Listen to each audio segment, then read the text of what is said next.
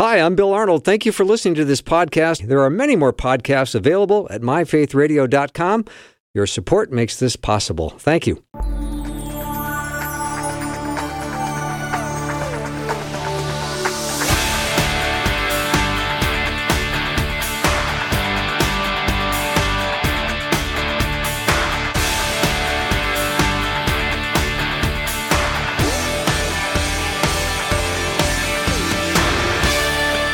And a warm welcome to the afternoon show. I'm Bill Arnold, and we are going to start today with the continuation of our Red Word series. I love this series, and I had Pastor Pat Nemmers on not that long ago, and we jumped into John chapter 15. And really, the best way to discover what Jesus the Messiah really said and did is to read the Gospels. And so we're going to continue with Pat. We started on John 15, and it was so rich, we needed part 2 to finish it. Now, most sequels aren't as good, but I promise this one will not disappoint. And Pastor Pat Nemmers is the senior pastor at Saylorville Church in lovely Des Moines, Iowa. Pat, welcome back. Thank you, Bill. Great to be back with you. I am looking forward to part 2, and because we started this several weeks ago, why don't we just kind of do a recap a little bit of John chapter 15, because it is so rich and so good. Yeah, it really is. And we're really focusing in on the first 8 verses, and we'll probably, if we have the time, we'll get into the verses that will follow. But this is the famous, I am the true vine, my Father is the vine dresser passage. It's a great passage of Scripture, and it's talking about bearing fruit, more fruit, and much fruit. And it's how God is glorified. Mm-hmm. And I've been thinking about this since our last time we talked about this, Pat, and it seems that there are branches in the vicinity of the vine, but there's a disconnect. I think of false professors of Christianity, and I think there's a lot of them today that would fall into that category. And I think one of the most famous ones might have been Judas Iscariot. Yes, he definitely was not a true disciple, was he? No, but he was certainly connected to the vine as it appeared.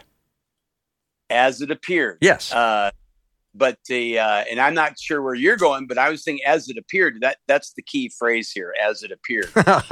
Exactly.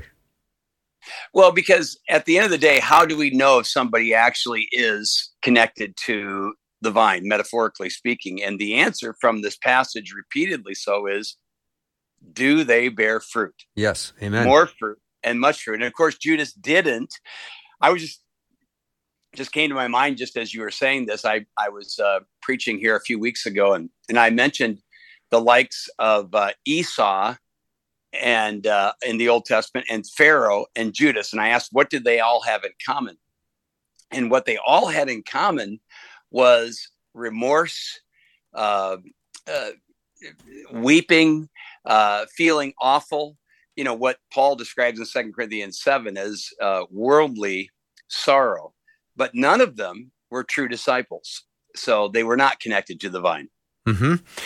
Now, because we're going to talk a little bit about Judas as he relates to not connecting to the vine, although it appeared that he was a professing person, of course. Mm-hmm. I can look at some passages, Pat, like in Matthew 10, where Jesus summons his 12 disciples and gave them authority over unclean spirits to cast them out, to cure every disease and every sickness, of which I would assume Judas was part of those 12. I would as well. Now, we don't know what he did because the Scripture doesn't teach, so we don't need to speculate, but he was sent out and had authority over unclean spirits. And it seems, Pat, the way that Jesus gathered his disciples was they kind of dropped everything they were doing and followed him. And I assume Judas was the same way. Yeah, this is interesting because this is really, and this ties back into John 15. There is a sense in which there was a lot of foliage, but there wasn't any fruit in Judas's life. Let's put it that way. So if you recall, last time we were together, I in the home that I grew up in, we had a Concord grapevine in the back of the house. And every year it had lots of foliage. And every year the grapes got fewer and fewer, and the ones that did appear on the vine were smaller and smaller. Of course, I had no idea why that was. And the reason was there was no vine dresser. Nobody was cutting back. But there was a lot of foliage. The foliage looked pretty, but it wasn't bearing fruit. And I think that gets to what you're talking about with Judas. It is intriguing, is it not? It is intriguing. Yeah. And I think, and you mentioned not to speculate, but I think sometimes we do have to speculate within reason and with a little sanctified imagination. It doesn't take much. If Judas had not been given the authority and the power to do some of those things that Jesus endowed upon his followers, then he would have been ferreted out very early. I mean, somebody would have spotted him, like, hey, how come it never works for you to cast out demons? Those kind of things. Right. So, good point. And I think that this probably speaks of false teachers today. They can have a lot of foliage, look really good, but at the end of the day, we got to look for the fruit coming out of their lives, or lack thereof. Mm-hmm. Pat Nemmers is my guest. We continue our Red Word series, The Words of Jesus. We're in John 15. And then let's just take it to the Last Supper, the last gathering of the disciples, where Jesus says, one of you will betray me. And there was quite a bit of chaos amongst the 12, amongst the 11, going, well, who would it be? It wouldn't be me. I mean, they genuinely didn't know who it was. That's a really, really good point, Bill. The very fact that they wondered out loud tells us that they didn't know. And let me add to that. Remember, Judas was the one taking care of the money. Well, who do you trust more in the church than the guy who's holding the purse, right? Right. And I think they trusted him implicitly. I would agree, Pat. That's really interesting. Yep. So go ahead. No, you go ahead, please. No. Well, in John 15, where we left off, I'd like to just kind of give our listeners a reminder where we left off. May I just read the text? Please. I'd love that. And I'm going to read it from the translation I'm holding here. This is the New King James, although I love all the modern translations. This is the one I've memorized the most out of. It says, I am the true vine, and my Father is the vine dresser. Every branch in me that does not bear fruit, he takes away. And we talked about this last time. That Greek phrase, takes away, could also mean to lift up. Exactly. And and every branch that bears fruit, he prunes. That, and why? Why does he that? In order that it may bear more fruit. And then Jesus says, you are already clean because of the word I have spoken to you. And we mentioned last time that when branches will have a tendency to grow along the ground. And so the vine dresser will literally pick up that branch and wash it off.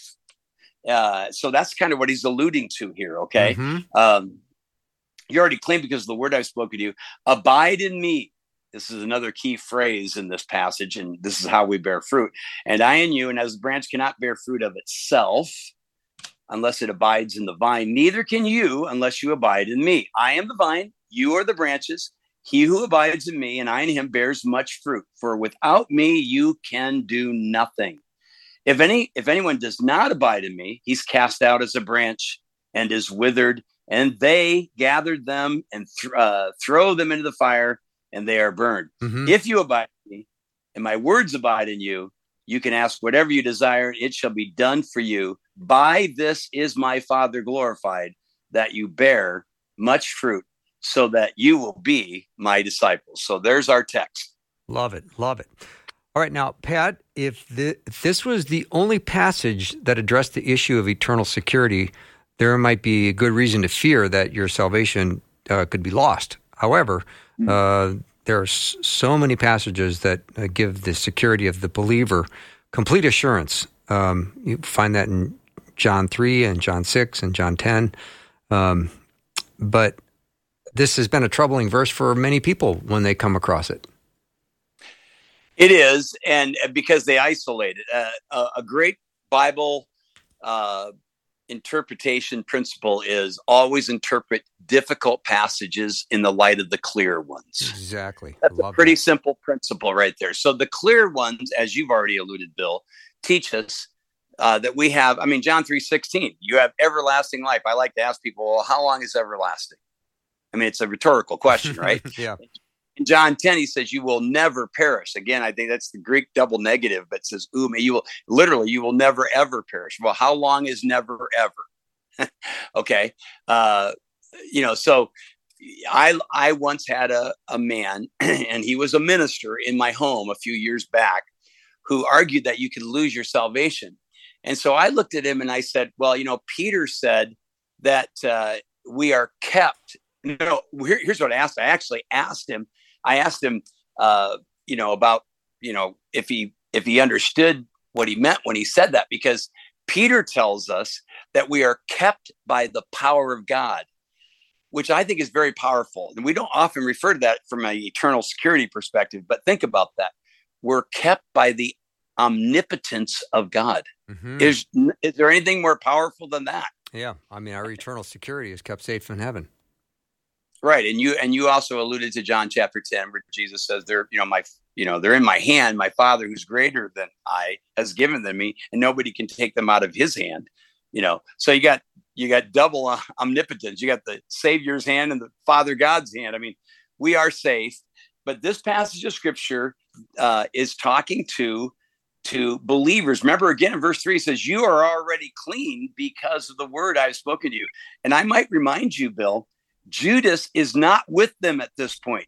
He bugs out in John chapter 13. Good point, Pat. It's all his disciples minus Judas, which is really important, because Jesus would not have said that, right? Because in other passages, he sort of distinguishes between them and the one who would betray him. But he didn't have to do that here because he's not even around. Yeah. All right. If you are a true believer, you are connected to the vine, and Jesus will not fail to produce fruit in your life. So Pastor Pat Nemmers is my guest. We're going to continue our study in the red words of Jesus. We're in John chapter 15. If you just tuned in, get your Bible, open up your iPad, do whatever you do. We'll be right back.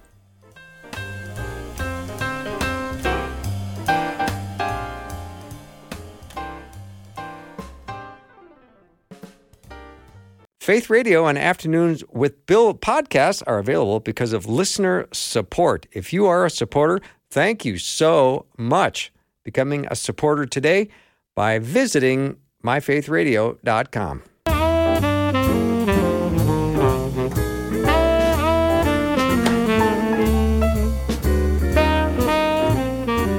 Welcome to the show. Pat Nemmers is my guest. I'll give you some of his fine credentials.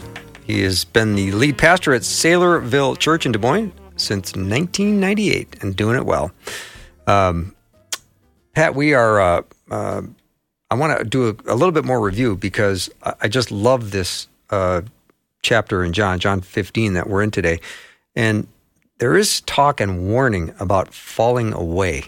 And I think that's a concern everybody has. What if I fall away? Well, I'm glad you picked it up, because that's right where we left off. And I'm just going to refer to that second verse again, where it says, every branch of me that does not bear fruit, he takes away. And every branch of me that bears fruit, he prunes that it may bear more fruit. The phrase takes away, as we mentioned earlier, can mean lifts up, which Amen. Is what a vine do when branches are just kind of crawling along the ground. They're not going to bear fruit down there. But I believe it's actually, I think and John does this a number of times. This could be a double interpretation. In other words, could it legitimately be translated takes away? And the answer is yes, it could. And so what does that mean, takes away? Remember, I think it means exactly what it says. If I am a branch in Christ, not bearing fruit, our divine vine dresser has the prerogative to take us away. And by taking us away, it means through divine discipline, he takes us home. It's the irony of it all is, in the great love of God, we get rewarded. We get to go to heaven, but we're not going to be allowed to stay here and besmirch the testimony of Jesus Christ with a life that's not bearing fruit, if indeed we are choosing to live a life having been saved. And again, this is one of these cloudy deals. I mean, this is why we look at people and we wonder if they're really saved, because they're not bearing fruit. Mm-hmm. And I've often said the only difference between an unbeliever and a believer that's not bearing fruit is one's going to hell and the other's going to heaven. Mm-hmm. But the sad thing about it is outwardly there isn't a whole lot of difference. And that means that the true believer who is not bearing fruit for whatever reason, he's living in sin, or he's choosing not to walk with God, which would be living in sin the same way, whatever, then I think there are times God just says, that's enough. You're coming home. Mm-hmm. And I there are actually some cases in my life that I've lived here. I'm now in my 60s. I've seen cases where I'm at least left wondering if God didn't just take that person home because they were refusing to bear fruit. So I don't think believers should just look at a passage like this and say, oh, you see, I can never lose my salvation. So that's not what it's teaching. No, it's not teaching you can lose your salvation. But I think there's a stern warning there just the same, Bill. Yeah. There's got to be lots of people who attend church. Maybe they appear as a Christian or a professing person, but they're really not there under that. They're there because they want to enjoy some of the trappings of Christianity. Sure. The person I'm trying to get, there could be someone they want to meet or someone they want to connect with socially, or there's a lot of motivations people might show up at church. That doesn't make them a believer and grafted into the true vine. No, it doesn't. And I think time will tell. Yes. Anybody with a discerning spirit, time will tell if that person is real. There's somebody on my mind right now who I knew for years. He had all the trappings. He came to church. He brought his family to church. He did churchy things, got involved in church events, even had kind of a way of being, he had kind of a giving kind of a way about him, but there was never any genuine outward show or tenderness to the Lord, never any love for God, never any love for his word. He was always complaining when there would be another service because he don't want to go to church that often. Mm-hmm. He didn't stick around. Yeah. He wouldn't stick around for fellowships, things like this. And I'm pointing this out because these were, over time, I began to become wary of this individual. And then again, over time, he just completely walked away from the things of God, which left me wondering if he was ever a Christian to begin with. Mm-hmm. So, Pat, I know there's listeners right now thinking, they're talking about bearing fruit. And I'm wondering, am I bearing fruit? And if I am bearing fruit, what does bearing fruit look like? How would I be able to say, oh, I guess I am bearing fruit? Well, that's great. And this passage actually goes there. And I was gonna save some of that to the very end here, but there are some evidences in this passage, and they're worth looking at. So what is the evidence that I'm bearing fruit? That's the question you have. That's exactly the question. Yeah. So if you look at the scripture itself, the first thing you see is answer to prayer, where he says, if you abide in me, verse 7, ask whatever you will, it will be done. When you have answers to prayer, that is, where you prayed something specific. By the way, general prayers get general answers. Specific prayers get specific answers. Mm-hmm. And I can remember being in the funeral. I was at a funeral one day, Bill. This false pastor it was not a Bible believing church, but it was packed out. And this preacher was really preaching. He was preaching that this guy was in heaven because he was baptized. He literally linked baptism to salvation. And when he did that, I'm in the audience. So what was I supposed to do? Stand up and rebuke him before a couple hundred people? No, that wouldn't have been proper in the moment. And so you know what I did? I prayed. Mm-hmm. I literally prayed, God, make this man stumble. That was literally my prayer. Wow. You talk about a short prayer.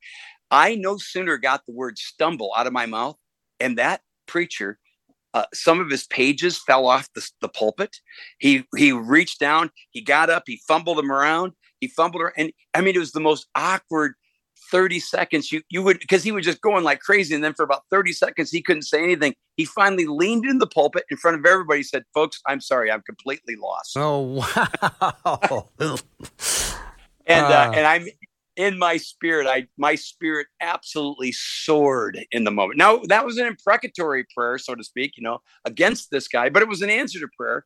And it was very, very great, gave me great joy. And it fits verse 7.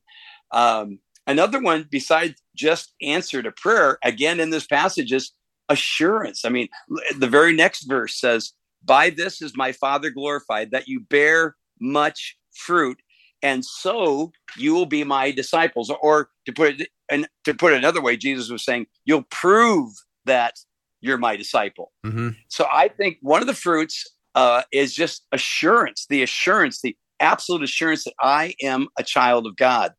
Another one's a couple verses later, in verse 11, that would be joy. Look at that. These things I've spoken to you, that my joy may remain in you, and that your joy may be full. And by the way, I look for evidences when somebody places their faith in Jesus, Bill. The evidence I look for joy.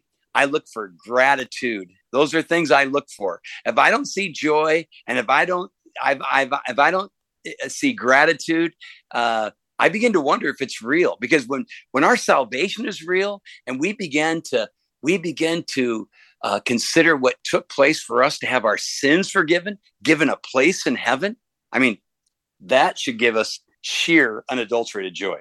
No, I completely agree, Pat Nemmers, and thank you for saying that again, because we need to be reminded every day, because our perspective can be adjusted quickly when we let our mind dwell on that truth. Yes. Another thing, I think one of the other fruits is just intimacy. Again, just staying in the passage. I mean, look at verse 15. No longer, Jesus says, do I call you servants? For a servant doesn't know what his master is doing. But I've called you, what? Remember what he called him? Friends. Yeah. Friends. For all things that I heard from my Father, I've made known to you. I mean, that speaks of intimacy, does it not? Oh, does it ever? I mean, I think yeah. I heard somebody say God doesn't have favorites, but he does have intimates. Oh, I love that. I'm going to write that down. Yeah. Let me pause while I write that. Well, and one of this is a really cool illustration, but at the school I went to many years ago, one of the administrators was on the other side of his, not me, my friend was on the other side of the desk, and he was looking for a pen. He couldn't find it. He said to my friend, I got to go back to my office and get my pen. So he went back to his office, which was just on the other side of the wall. And it was probably 30 seconds. And then all of a sudden my friend heard the administrator go, "Thank you, Lord." And he came around the corner with the pen, and he found a pen. And the very first thing he said was, "Thank you, Lord." That's intimacy. When God does something, our spirit reflex is to say thank you to the Lord. By the way, I have a wife that does that. I mean, she'll be in the back looking for something she lost, and she'll find it. Nobody's around. She doesn't even know I'm listening to her. And I'll hear her say, "Well, thank you, Lord." That's intimacy. I love that. That's intimacy. Yeah. Okay. And that's fruit. Yeah, Pat, when we come back, I'm going to ask you something about the word friend, because I love this passage where we're called friends, and I'm going to return with that topic. Pastor Pat Nemmers is my guest. We're in our Red Word series. If you have a question or comment, you can send me a text, 877-933-2484, and you can take these Faith Radio shows wherever you go. If you're going to go for a walk later tonight, or you're just out on your boat or something, if you have a boat, invite me. You can do that by getting the podcast. Go to myfaithradio.com. We'll be right back.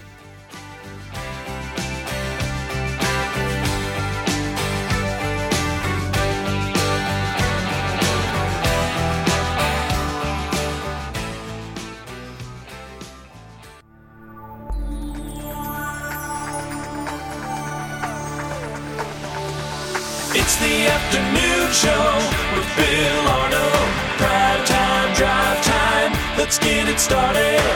Jump in your car. Yeah. What's for dinner? Hey. It's the afternoon show with Bill Arnold. Welcome to the show. If you just climbed in your car, I hope you had a good day at work or whatever you were doing. And if you're getting ready for dinner, curious what's for dinner, because I'm looking for ideas. I'm so glad to have Pat Nemmers back on the show. And before we get back to John 15, because we're talking about the words of Jesus today, I also want to let you know that Pat's got a really great book called Retractions. It's Cultivating Humility After Humiliation. It's called Retractions by Pat Nemmers, Nemmers. You can check that out at Amazon.com or wherever you like to go buy books. So, all right, Pat, I was thinking about the word friend, and I love this passage in John that he calls us friends. And the word friend, people can take liberties with friends where they say, oh, yeah, he's a friend of mine. And they're really not. They're more acquaintances, right? Because friendship is intimate. Yes, it is intimate. And I don't think it's rocket science. You just said something. All of us we call lots of people friends. Yes, we do. And which are really like more acquaintances. I remember several years ago, this probably 20 plus years ago, we had a couple that was leaving our church. Can you believe somebody would leave the church that they pastored? Bill? No, I can't. Seriously. I can't. And they had their reasons and yada yada, but they our church had about doubled in size, and so they felt they were alienated. And I'll never forget it. The woman was in my office, and she said, "Well, one of the reasons we need to go, we only have like 3 really close friends in this church. I mean, there's so many people, and we only have 3 really close friends." And I looked at her and I said, "You have 3 close friends?" That's a lot. And I did. I said, "Do you realize what a treasure that is?" Oh, yeah. And so I think if we think about who are your really close friends, I have a lot of friends, and it's a little bit like the word love, isn't it? I mean, we say, I love peanut butter and jelly sandwiches, and I love my wife. Yeah. Okay, so we are not talking about the same loves here, right? No, we're talking about different loves. Yeah. So in a similar way, we are talking about different kinds of friends. Mm-hmm. And so, it's a little bit, my mind, Bill, goes to when Jesus restored Peter after he rose from the dead. You remember that story? Oh, yes. So in this story here he has risen from the dead. These guys are out fishing and they're along the shore and they're eating the fish that Jesus has prepared. Remember, he says, Jesus says, "Peter, do you love me more than these?" And he used the word agape. Do you agape me more than these? The fish, what I'm doing, your occupation, what your former occupation. Peter has just denied Jesus, remember? So he cannot bring himself to use the same word Jesus used. He said, "Lord, I phileo you." That's a beautiful word. It means I love you because you love me. You love me because I love you. It's kind of a reciprocal. It's a friendly love, okay? Mm-hmm. And so Jesus says, "Okay, well, feed my sheep." And then he comes back and says the same thing again. "Do you love me more than these?" And Peter repeated himself in the same way. Jesus said agape. Peter said phileo. So the third time Jesus asked Peter, Jesus condescended to Peter's level and said, "Peter, do you phileo me? Do you really have that kind of love for me? The love of a friend?" And that's when Peter broke, because Peter really was intimate with Jesus. He was his friend. And for Jesus to have to come down to his level and say, "Yeah, do you really love me like that, Peter?" Because, I mean, you kind of blew it at the end, right? Mm-hmm. and Peter wept, and I love what he says. One of my favorite, he goes, "You know all things." I love that line. "Lord, you know everything about me." And so in that sense, he was restored. So to the question of friendship, we need friendships, but let's be honest, we don't get to have that many friendships. So we better make the ones that are real and are intimate a pretty big deal. And Pat, I just want to revisit the idea of the significance of Jesus calling us friends. Because when I'm in a conversation with somebody, and they'll say, "Yeah, I'm a friend of so-and-so," and I want to sometimes ask, "Well, get out your phone and show me their contact and their phone number." And if you can't do that, you might be acquaintances, or they might be a long-lost friend. Because I certainly don't have numbers of some of my dear friends that I once was better friends with, years and years ago. But that doesn't diminish the friendship. But, to be in an active, vibrant friendship, you have that kind of connectedness that you can open your phone, you can call, you have their contact information. And so are you really friends with Jesus? Because he wants to be friends with you. Yeah. We have my wife and I have several kids. That's part of our story. And there is a chapter. And by the way, thanks for the plug on the book. Of course. There's a chapter in the book titled. It's titled after one of our sons. His name is John. The chapter is titled John. And every parent listening to this that has a wayward child, that's worth the price of the book. Just to read that chapter on John, because he was a wayward child. He's now just been. We just laid hands on him as the next pastor in our church planting network. It's really cool. Wow. But I tell you that because, I want your listeners to take heart. Our son, John, was arrested for assault about 13 years ago, 13 years ago. He beat up a guy, and I literally wrote out a resignation. I was going to resign because it was almost scandalous. He was still a teenager, but it was, like I said, nearly scandalous. But because he was under our authority and the leadership of our church got behind me, they were very kind to me. I didn't deserve it, but we just continue to pray and fast and seek the Lord's face on behalf of our son, John. But here's where I want to go with this, with the friendships. So on the night our son was arrested, we were supposed to be with some friends that we had led to Christ, and we discipled them. They were about our age. They just became very dear to us. And I had a lot of people that I would talk about my son, John, to, that I cared for and appreciated and considered friends. But this couple, there was just something about them. And so even our son had been arrested. So I called them up and I said, you really don't want us. We're a mess. You don't really want us up there. They said, no, we want you here tonight. And so we went up there, Bill. And that night, my wife and I sat with our friends. And it was the first time I was able to just break down and weep. Right. And without shame, without fear, I could just be myself and weep with my friends. And that's, you can say a lot of things about a friend, but when you can be your absolute messy snot running down your nose, tears running down your face, and they don't care because they love you, that's a friend. Yeah. And I think all of us need at least a couple people like that in our lives. And I have to tell you, I know hundreds and hundreds of people, but there are a few people I consider intimates. And here's the thing everybody can be encouraged by. We can all be intimate with Jesus. Yeah, so good. Pat, I always love the idea of a true friend you can have a 10-second conversation with, where I wouldn't have to call you and say, hey, Pat, it's Bill Arnold calling. How are you today? I cut right to the chase. Hey, what was the name of the guy that scored that goal last night? Oh, Johnson. That's right. All right. Talk to you later. That's it. Yeah. Yeah. Or the person that the other definition is when you, something comes up in your life and you can't get together like you planned. Yeah. It's not a tragedy like when I just described, but a real friend where you call and say, hey, we got a situation. We're not going to be able to make it. And they say, got it. Understood. We'll make it. We'll do it next time. And you're done. Yeah. The conversation's over. You don't have to give a whole bunch of explanation. Yeah.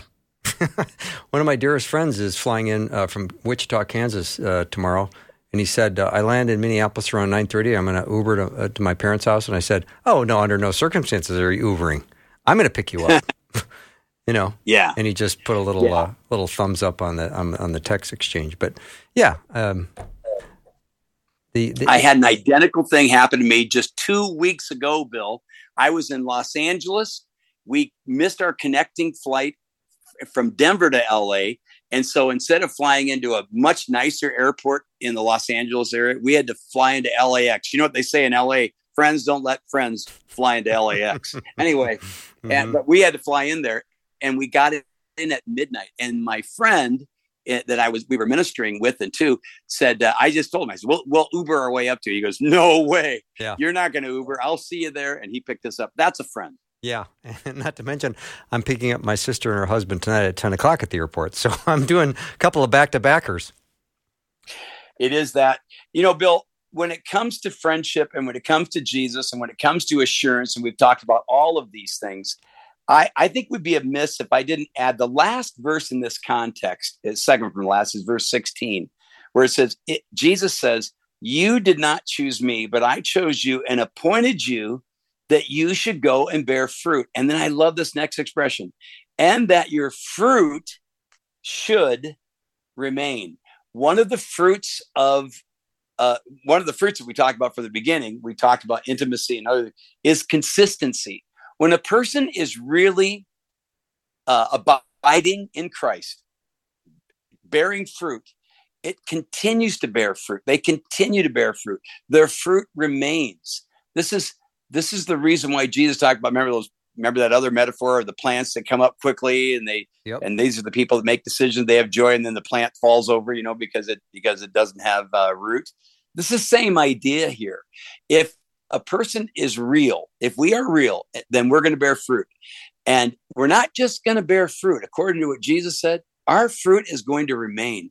And to pull it back to what we were talking about with friends, if my fruit is remaining, that's going to draw people to me. You know that vine I talked about in the back of our house? Yeah. I quit going there because it didn't have any fruit on it. Why did I want to? It didn't have any fruit on it. Yeah. And so, to me, it's really important that we understand that if we're real, if we're connected to the vine, we will bear fruit, more fruit, much fruit, and continued fruit. Yeah. Pat, a couple of things that you said from last time we talked was the vine dresser is never more intimate than when he is pruning the vine. That's when the vine dresser is the most intimate with the vines. And you also said that once the vine has been pruned, it's not very attractive. No. And, and along that line, I think I need to share this with you as well and with the listeners. A lot of listeners should know that I'm guessing that some of your listeners are not all 25 years old. I'm guessing that some of them are maybe a little older, perhaps.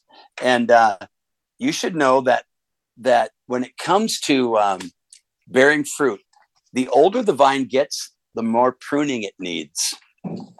And you're right. It never looks really good, when you're being pruned, but at the same time, the fruit is still very sweet. The older somebody is, just because you're older, doesn't mean your fruit gets worse. In fact, it can get even sweeter as the vine gets older. And so there's a psalm. The Psalm 92 says, "Those who are planted in the house of the Lord shall flourish in the courts of our God." Watch this, Bill. "They shall still," my favorite word in this, "they shall still bear fruit in old age. They shall be fresh and flourishing." So if you're an older individual listening to this, you should know that God wants you to continue to bear fruit, even in your old age, for the glory of God. And I don't know about you, Bill, but I love older people who have been planted in the house of the Lord for many years. They love Jesus. They still serve him until they can't serve him anymore. And that, I think, brings great glory to God and shows that the fruit is real in their lives. Fantastic. All right, I'm going to take a break, Pat, but on the way to break, I'm just going to say I got a nice note from someone listening right now that said, "Hi, Bill. Always a joy when you feature biblical teachings. Pastor Pat Nemmers is quite the worthy tutor. Really enjoy when he's featured, the spiritual equivalent of Joe Ryan taking the mound." Joe Ryan is our the Minnesota Twins hot starting pitcher this year. So. Yeah, that's a great compliment. Isn't that nice? Very nice. Coming from a Cubs fan here, too. It's very nice. Might as well cheer for the Twins because the Cubs aren't doing very well. Right. So my only ask is when we come back from break, you're still on the line, okay? Will be. All right, good. Don't go anywhere. Pastor Pat Nemmers is my guest. We'll be right back as we continue our discussion on John chapter 15 in the Red Words of Jesus.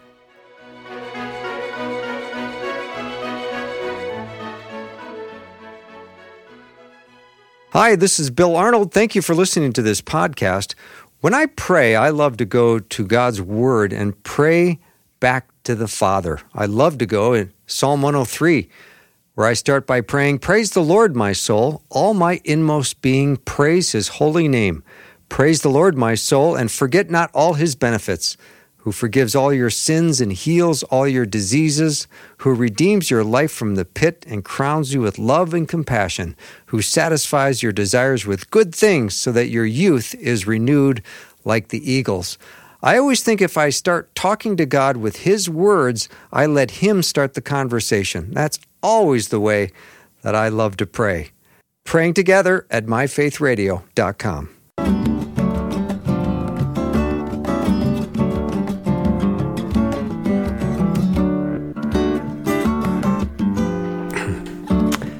Pastor Pat Nemmers is my guest. We're in John chapter 15. And during the break, Pat, I went back and I had to look at that beautiful passage that says that your fruit should remain.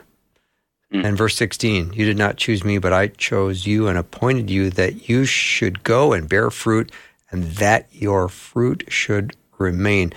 Are we thinking that as godly attitudes as well? And righteous behavior and all that? Is that part of that, do you think? Yeah, I think it's all the above. Okay. I mean, the fruit as we understand it from Galatians 5:22 and such, and this, love, joy, peace, gentleness, goodness, faithfulness, self-control, the whole 9 yards, and then some. And what we've talked about here, the intimacy will continue. There's a remaining element to a person. And Jesus told us that. I mean, your fruit, God did this so that He didn't just want us to explode on the scene and be gone the next day. He wants us to demonstrate a life that's changed. I mean, if anyone is in Christ, they're a new creation. Old things are passed away. All things have become new and are becoming new. And I just thought of what Paul says in 2 Corinthians 3:18, we all with unveiled face, beholding as in a mirror the glory of the Lord, are being transformed into that same image from one level of glory to the next. That's a fruit. That's a consistent fruit. Mm-hmm. All right. Should we move on to verse 18, 19? Well, actually, I am dying to get to 7 reasons God prunes us, if I could. Oh, absolutely. I'm just trying to buy more time for another time, Bill. That's the reason I'm doing this. All right. You're dragging your heels so you can get on again. I got you. I got you figured out, Nemmers. Okay, so we'll see how far we get on this. All but right. God, there are 7 reasons God prunes us beyond the obvious, which is to bear fruit, and we're going to get to that. But the first one I think we should know is God prunes us to make us holy. There are several reasons that God prunes us. He is our divine vine dresser. But according to the book of Hebrews, our Father disciplines us. The book of Hebrews tells us the Father disciplines us that we might become, quote, partakers of His holiness. Mm-hmm. Have you ever read that? Yes. And then it goes on to say that no discipline, this is Hebrews 12, no discipline is joyous at the time, but rather painful. But afterwards, to those who've been trained by it, it yields the peaceable fruit of righteousness. Love it. So God does this because, we talk about being holy. And I have my own definition for holiness is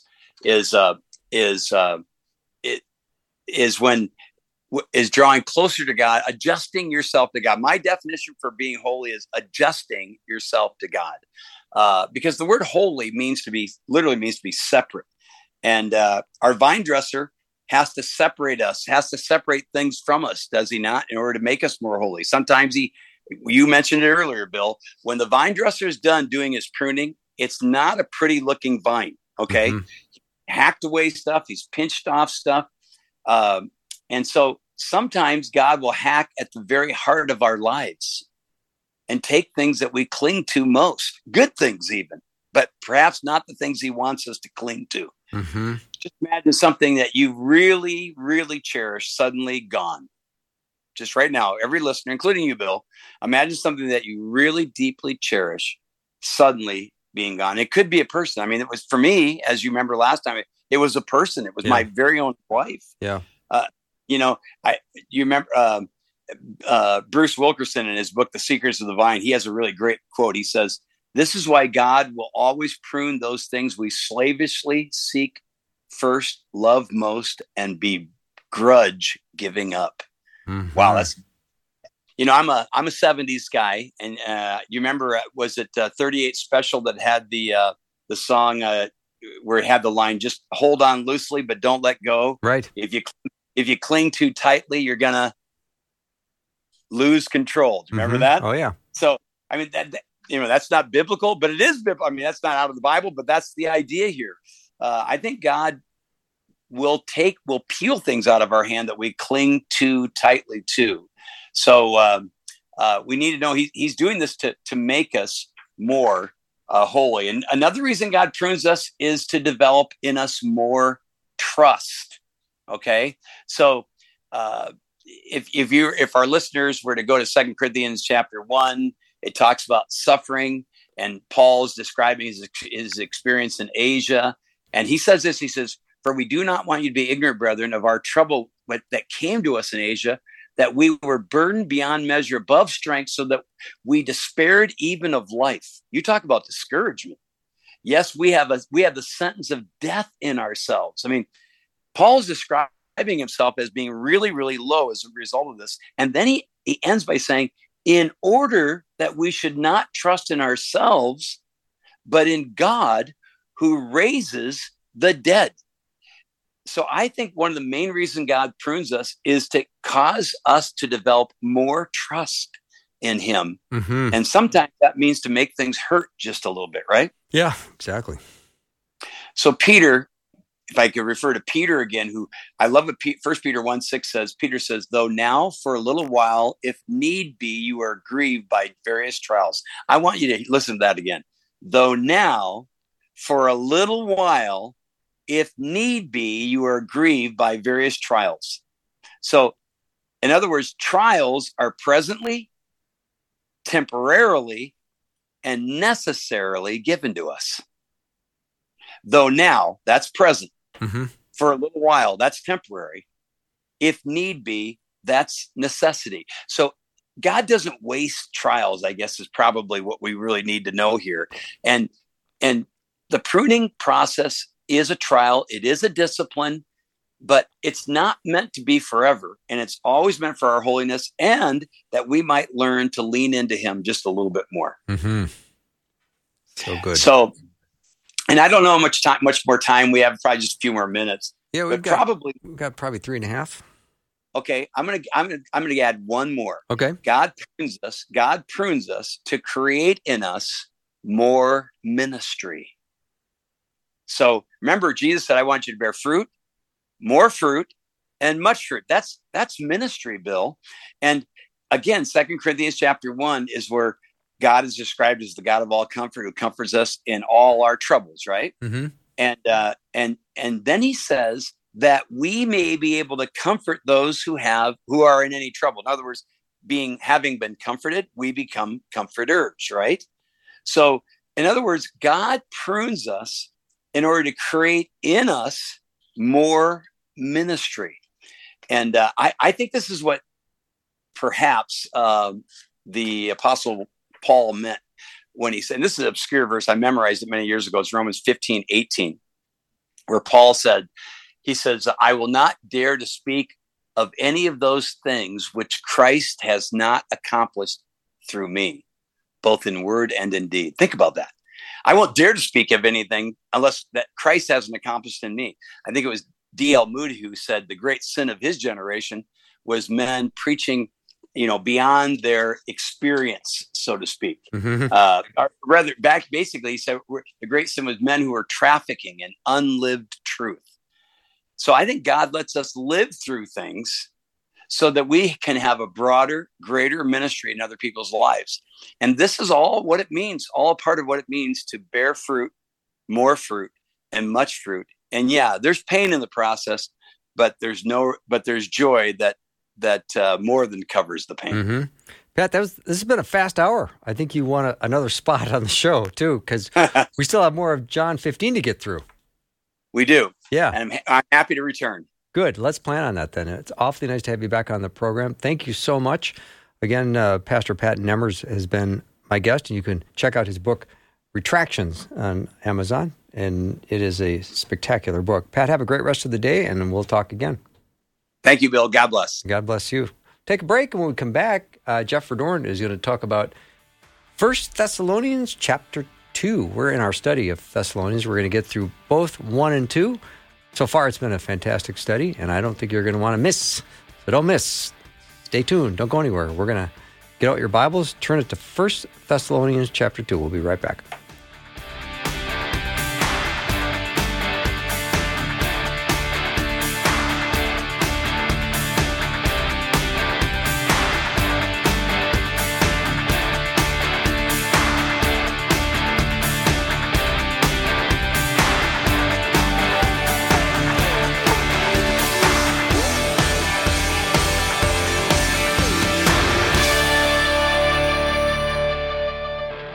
Thanks for listening. Programming like this is made available through your support. Information available at myfaithradio.com.